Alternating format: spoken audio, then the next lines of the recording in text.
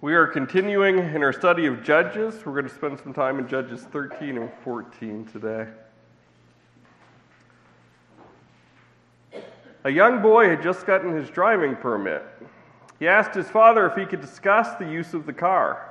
His father took him to his study and said to him, "I'll make a deal with you. You bring your grades up, study your Bible, and get your hair cut. Then we'll talk about it again." After about a month, the boy came back and again asked his father if he could use the car. They went to his father's study where his father said, "Well, I've been real proud of you. You brought your grades up. I've seen you studying the Bible, but you still haven't cut your hair." And the boy said, "Well, Dad, Samson had long hair. Noah had long hair. Jesus had long hair." And his father said, "Yes, and they walked everywhere they went." We're continuing in Judges with Samson today, who is the last major judge in the book of Judges. And when it comes to the name Samson, what do you think of? Some will think immediately of Delilah. Others think of his super strength or his long hair. Some may think of him, still others think of someone who had amazing strength but was a little naive when it came to women. Samson's ultimate demise by Delilah has always confused me. Surely he wasn't foolish enough to let Delilah trick him. What was he possibly thinking? Samson's life is one full of contradictions. Samson is a tragic hero whose amazing deeds are overshadowed by disastrous failures in his life. Samson was one who was empowered by the Spirit, even as his mind was dominated by the flesh. Samson was destined for greatness. Before he was born, Samson was chosen for this great mission by God. But his life is marked by both great triumph and great failures. Samson was the strongest man who ever lived, but he was also certainly one of the weakest. Samson was dedicated to God before his birth, but he was a man who seemed to mostly dedicate himself to only his desires until the day of his death. Samson's life is a sad tale of the consequence of wasted potential and of demanding your own way, the way that seems best to you. Samson had a weakness for ungodly women. He pursued the weakness with reckless abandon until God abandoned him to the way that he chose to live his life. Though the Lord worked in Samson's life, Samson was determined to pursue his sin, and he reaped the consequences of that decision throughout his life. In Hebrews 11:32, Samson is mentioned as a man of faith, yet his life clearly displays areas of unfaithfulness. Samson was undisciplined, undependable, and unpredictable. He's a good illustration of James 1:8. A double-minded man is unstable in all of his ways. Samson is a good example of a man who struggled with his faith, a man who can tear a lion in two with his bare hands, but can't resist a pretty face.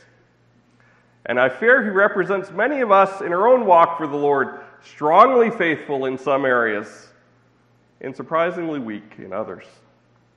Remember, we are called to be living sacrifices, continually seeking to do God's will in all areas of our life. In Judges 10:6-7, last week we read that the Israelites had done evil in the sight of the Lord, and he had given them into the hands of the Ammonites and the Philistines. The judge Jephthah dealt with the Ammonites who were in the west, and this week we begin to learn how the Lord is dealing with the Philistines in the east. And it's a completely different story. The story of Jephthah does not contain any miraculous occurrences. When you read it, it seems like a pretty human story, which may be why we often overlook Jephthah. The story of Samson is much more exciting. It's full of supernatural events, beginning even before his birth. We're going to read of the story of Samson's birth, starting in Judges 13, verses 1-5. Let's read that together. If you'd stand as I read just those few verses. Reading from Judges 13, 1-5. Again, the Israelites did evil in the eyes of the Lord, so the Lord delivered them into the hands of the Philistines. A certain man of Zorah, named Manoah, from the clan of the Danites, had a wife who was sterile and remained childless. The angel of the Lord appeared to her and said, "You are sterile and childless, but you are going to conceive and have a son. Now see to it that you drink no wine or other fermented drink, and that you do not eat anything unclean, because you will conceive and give birth to a son. No razor may be used on his head, because the boy is to be a Nazirite, set apart to God from birth, and he will begin the deliverance of Israel from the hands of the Philistines." Let's pray. Father, thank you for your word. Thank you for this opportunity to study it. Teach us through it. Fill us with your Spirit this morning so that we can hear and so that we can learn and so that we can apply this to each of our lives. Help us take hold of this message so that when we go from here, it will have impact on us. In Jesus' name, amen. Please be seated.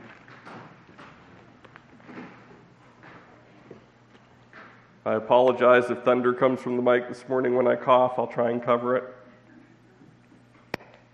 And I will be drinking water, too. Samson's story begins after the longest depression we read of in the book of Judges. It's also the final story of foreign oppression in the book of Judges. And like the story of Jephthah last week, it does not follow the cycle of sin that we've become familiar with in the book of Judges. The Israelites do evil, the Lord gives them over to a foreign power, they plead for a savior, he gives them a judge, and then they repent. Last week, God refused to help the Israelites, so they repented first, and then he helped them defeat the Ammonites. Here we see that the Israelites did evil in the sight of the Lord, and he gave them over to foreign oppression, but we don't read that they asked God to deliver him. Apparently, things have gotten so bad in this land that being ruled over by the Philistines, by this foreign power, isn't a cause of great distress.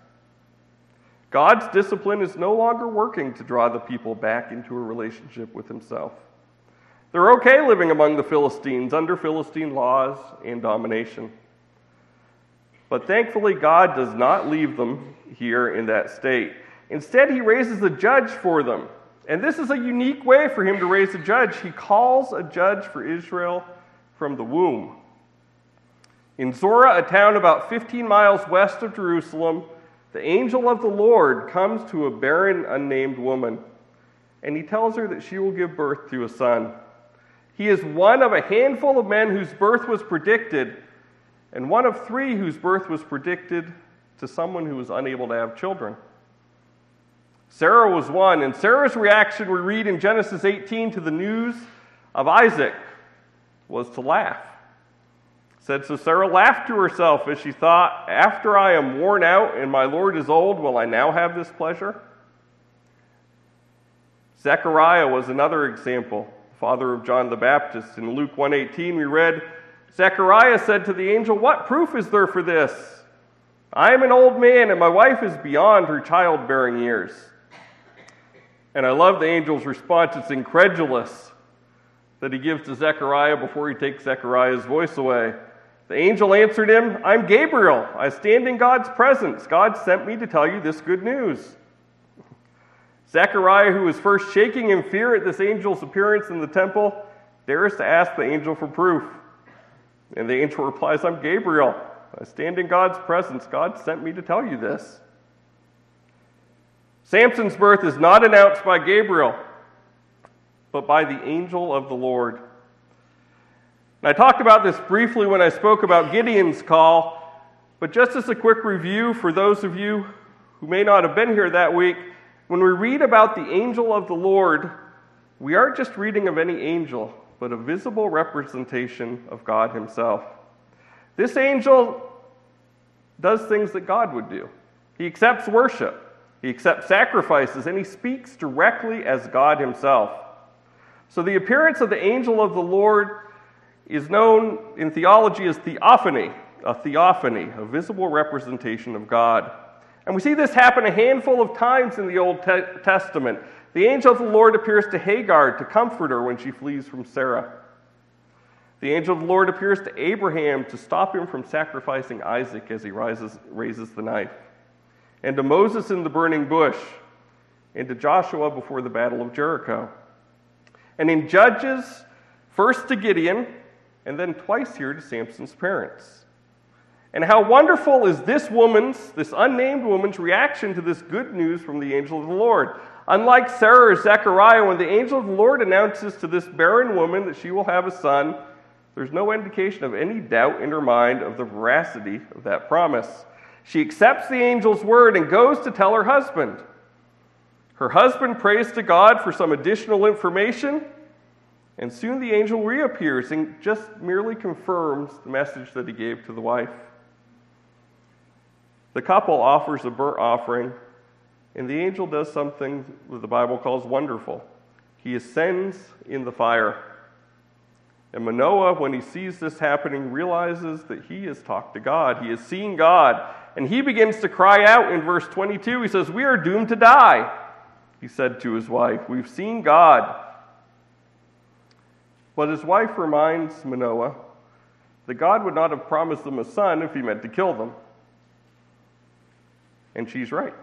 And in the final 2 verses of chapter 13, we read about the birth. The woman gave birth to a boy and named him Samson. He grew, and the Lord blessed him. And the Spirit of the Lord began to stir him while he was in Mahanaim, Dan, between Zorah and Eshtaol.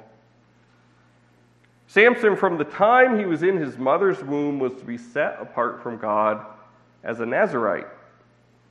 And if you'd like to read about the Nazirite vow, it's in Numbers 6, 1 through 12.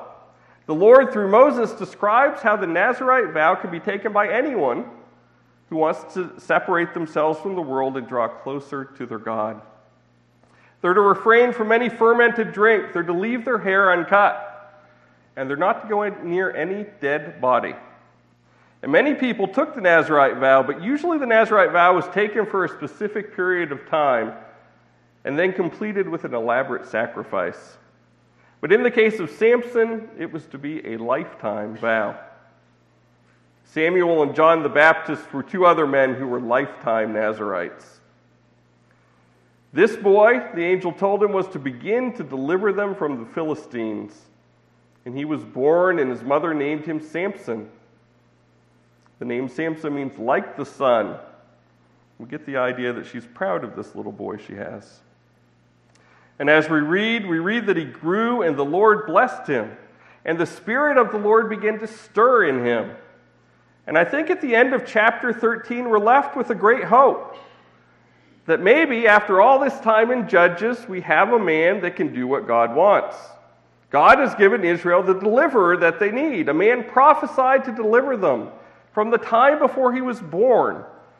A man set apart from the world around him by the Nazirite lifestyle. And a man who was blessed by the Lord and moved by his Spirit. Maybe these dark days for Israel are over. And here is a man who would lead them in the ways of the Lord. Certainly it's hard to imagine a more auspicious birth. But then we turn the page, or we unroll the next scroll, and we find that for all Samson's potential, he was a flawed man. A man whose character was marked by earthly passions of anger and lust. And we also begin to wonder, at least I do, if these parents may have overindulged little Sammy a little bit and given him everything that he desired.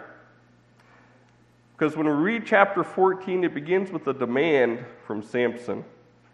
Chapter 14, verse 1 reads, Samson went down to Timnah and saw there a young Philistine woman. When he returned, he said to his father and mother, I have seen a Philistine woman in Timnah. Now get her for me as my wife.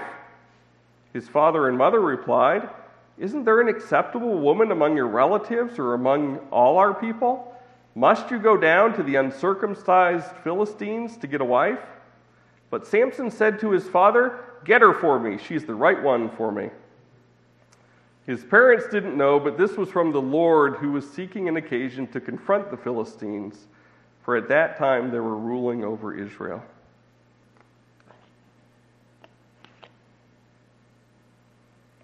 I need an audience when I'm drinking water. Samson has found a woman who he's fallen in love with at first sight. And though his parents try and dissuade him a little bit, he insists, Get her for me. She's the right one for me. Literally, get her for me, she's right in my eyes. So outwardly, Samson is a Nazirite, set apart for God. But inwardly, he's not really concerned with what is right in God's eyes. He's concerned with what is right in his eyes. And it would be difficult to read this without equating the failings of Samson to the failings of the Israelites. The Israelite people, born of Abraham, Isaac, and Jacob, led from Egypt by Moses into the promised land by Joshua, could not have had a more auspicious beginning. But like Samson, their story in Judges is a story of wasted potential. Though they were circumcised according to Abrahamic covenant, they inwardly did what was right in their own eyes, which inevitably led to them doing what was evil in the eyes of the Lord. And I think it would be easy here for me to leave my finger pointing at the failings of Samson and the Israelites. But really, we are no different. We have an inexhaustible ability to see faults in others and miss them in ourselves. George Carlin once observed a universal rule of the road. Every driver slower than you is an idiot, and every driver faster is a maniac. We, on the other hand, we are the golden mean. When it comes down to it, we all, like Samson, naturally tend to do what is right in our own eyes. We, like Samson and the Israelites, have a capacity for self-righteousness that's not stifled by our sin, but is instead inflamed. The more we do wrong, really, the less likely we are to face our own depravity. Instead, we're happy to dwell in a pit and just rationalize everything we do as right in our own eyes. So what's the solution to this? What we need is a judge above us, an objective judge, to pass an objective verdict. But of course, the problem with that is any objective verdict for us is assuredly guilty. We do what is right in our own eyes, and when we do evil in the sight of the Lord. So what we need is not only a judge who dispenses justice and gives us an objective verdict, we need a king and a savior who will take our well-deserved judgment upon himself rather than dispense it to us. Because our judgment would crush us. We need a king who is strong enough to be crushed for our deliverance. He'd have to shine his light in our pit of sin, and without condemning us for our sin, lift us out. And he'd have to be a judge that a sinful man dares approach, a savior who condemns sin but justifies the sinner. Then we sinners can stand up. We can confess what we are. It's not until we figure out that we are truly not right in our own eyes and humble ourselves before Christ that we are justified by his mercy and grace. In that instance of confession, we go from being right in our own eyes to being right in God's eyes. And this is a concept illustrated in Luke 18, 9 through 14, the parable of the Pharisee and the tax collector, which reads, "To some who were confident in their own righteousness and looked down upon everyone else, Jesus told this parable. 2 men went up to the temple to pray, one a Pharisee, the other a tax collector. The Pharisee stood by himself and prayed, 'God, I thank you that I am not like other people, robbers, evildoers, adulterers, or even like this tax collector. I fast twice a week and give 1/10 of all I get.' But the tax collector stood at a distance. He would not even look up to heaven, but beat his breast and said, 'God, have mercy on me, a sinner.' I tell you that this man, rather than the other, went home justified before God. For all those who exalt themselves will be humbled, and those who humble themselves will be exalted." So really, we are left with a choice. We can either justify ourselves in our own eyes, like the Pharisee, and be wrong in God's eyes, or we can humbly confess that we're wrong in our own eyes, like the tax collector, and through Christ become justified in God's eyes. And this is the miracle of the judge who determines our guilt, but by his blood justifies all who put their faith in him. This is the miracle of Jesus. And here in Judges 14, Samson is doing exactly what is right in his eyes. For his own reasons, he wants this Philistine woman for his wife. Get her for me, she's right in my eyes. And yet we see God uses Samson's self-seeking behavior to fulfill his will for Samson, his purpose for Samson. Verse 4 says, his parents did not know this was from the Lord, who was seeking an occasion to confront the Philistines. For at that time they were ruling over Israel. So Samson was going to be used by the Lord to confront the Philistines. And God did use Samson mightily to confront them. But here we see that God used Samson despite his propensity for sin, not because of it. Clearly what Samson was doing was wrong. Should one who is not only an Israelite but a Nazirite, devoted to the Lord, seek to become the husband of a worshiper of the Philistine god Dagon? Should a man destined to fight Philistine oppression seek a wife among those who are his sworn enemies? But God would use this marriage to begin an enmity between Samson and the Philistines that would influence the rest of Samson's life. So what if Samson had dedicated himself to his Nazirite vows and sought to do what was right in the Lord's eyes and not his own? I think that it's fair to suppose that God may have used Samson in a far greater way than he did if he had chosen to dedicate himself to doing the Lord's will and not his own. In 2 Timothy 2:20 through 21, we read, in a large house there are articles not only of gold and silver, but also of wood and clay. Some are there for special purposes, and others for common use. Those who cleanse themselves from the latter will be instruments for special purposes, made holy, useful to the master, and prepared to do any good work. Samson's story, while wondrous, is still a sad tale of a man who had much given to him but wasted his potential. And I believe that God has a use for each one of us. We are all here on earth for a purpose that God has in mind for us. We all have a wonderful potential that can be realized when we dedicate ourselves to doing God's will, doing what is right in His eyes and not our own. Samson never understood this. His life was full of conflict and anger and unhappiness and tragedy. The women he chose were a constant source of irritation to him. He was always responding to a slight that the Philistines did to him. He lived in a cave for much of his adult life, and eventually was imprisoned and made to perform for the Philistines for their amusement. But God used him to begin to deliver Israel from the Philistine hands. I don't know about you, but I don't want to be a Samson. I would like to cleanse myself, to be made holy and useful, so that my life will be one working in harmony with my Creator and not a life that is used by God despite what I'm doing. I want to set my heart on God's will, my eyes on what is pleasing to Him. And I suspect that that's not only my desire, but yours. So how do we do that? How do we transform ourselves from people who seek earthly desires to people with renewed minds who know God's perfect will for us? Well, Paul tells us in Romans 12. He says, therefore I urge you, brothers and sisters, in view of God's mercy, to offer your bodies as living sacrifice, holy and pleasing to God. This is your true and proper worship. Do not conform to the pattern of this world, but be transformed by the renewing of your mind.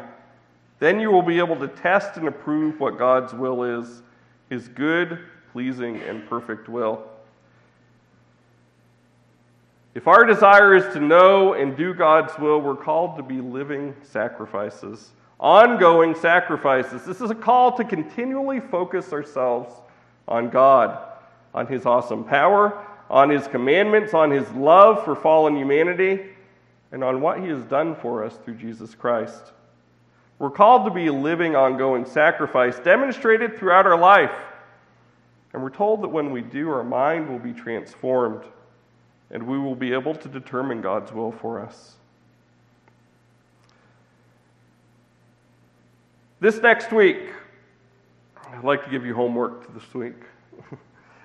This next week, try these two very simple prayers.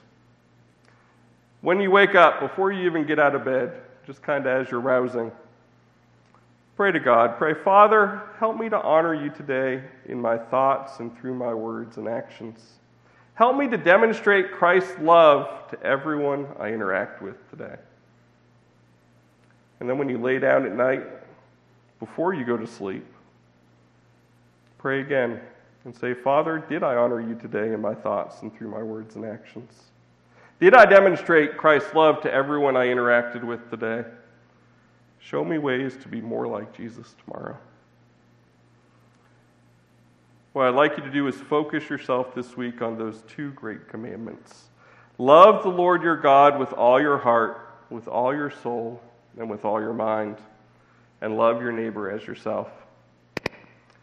If you've accepted Christ as your Savior, you, like Samson, have had an auspicious beginning. Don't waste your potential. Let's pray together. Father, thank you for your word. Thank you for giving us the ability to do your work through Jesus. Thank you for giving us the opportunity to become justified in your eyes and to seek your will and to know your will so that we won't waste our potential. I pray that you go with us this week. Help us to seek your will, to show your love to the community, to the world that needs it. Help us to honor you throughout this week. I pray this in Jesus' name. Amen.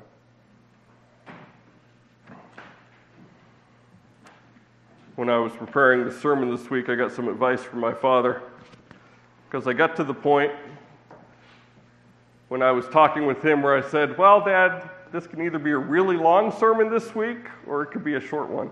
He said, go with short. So you have him to thank.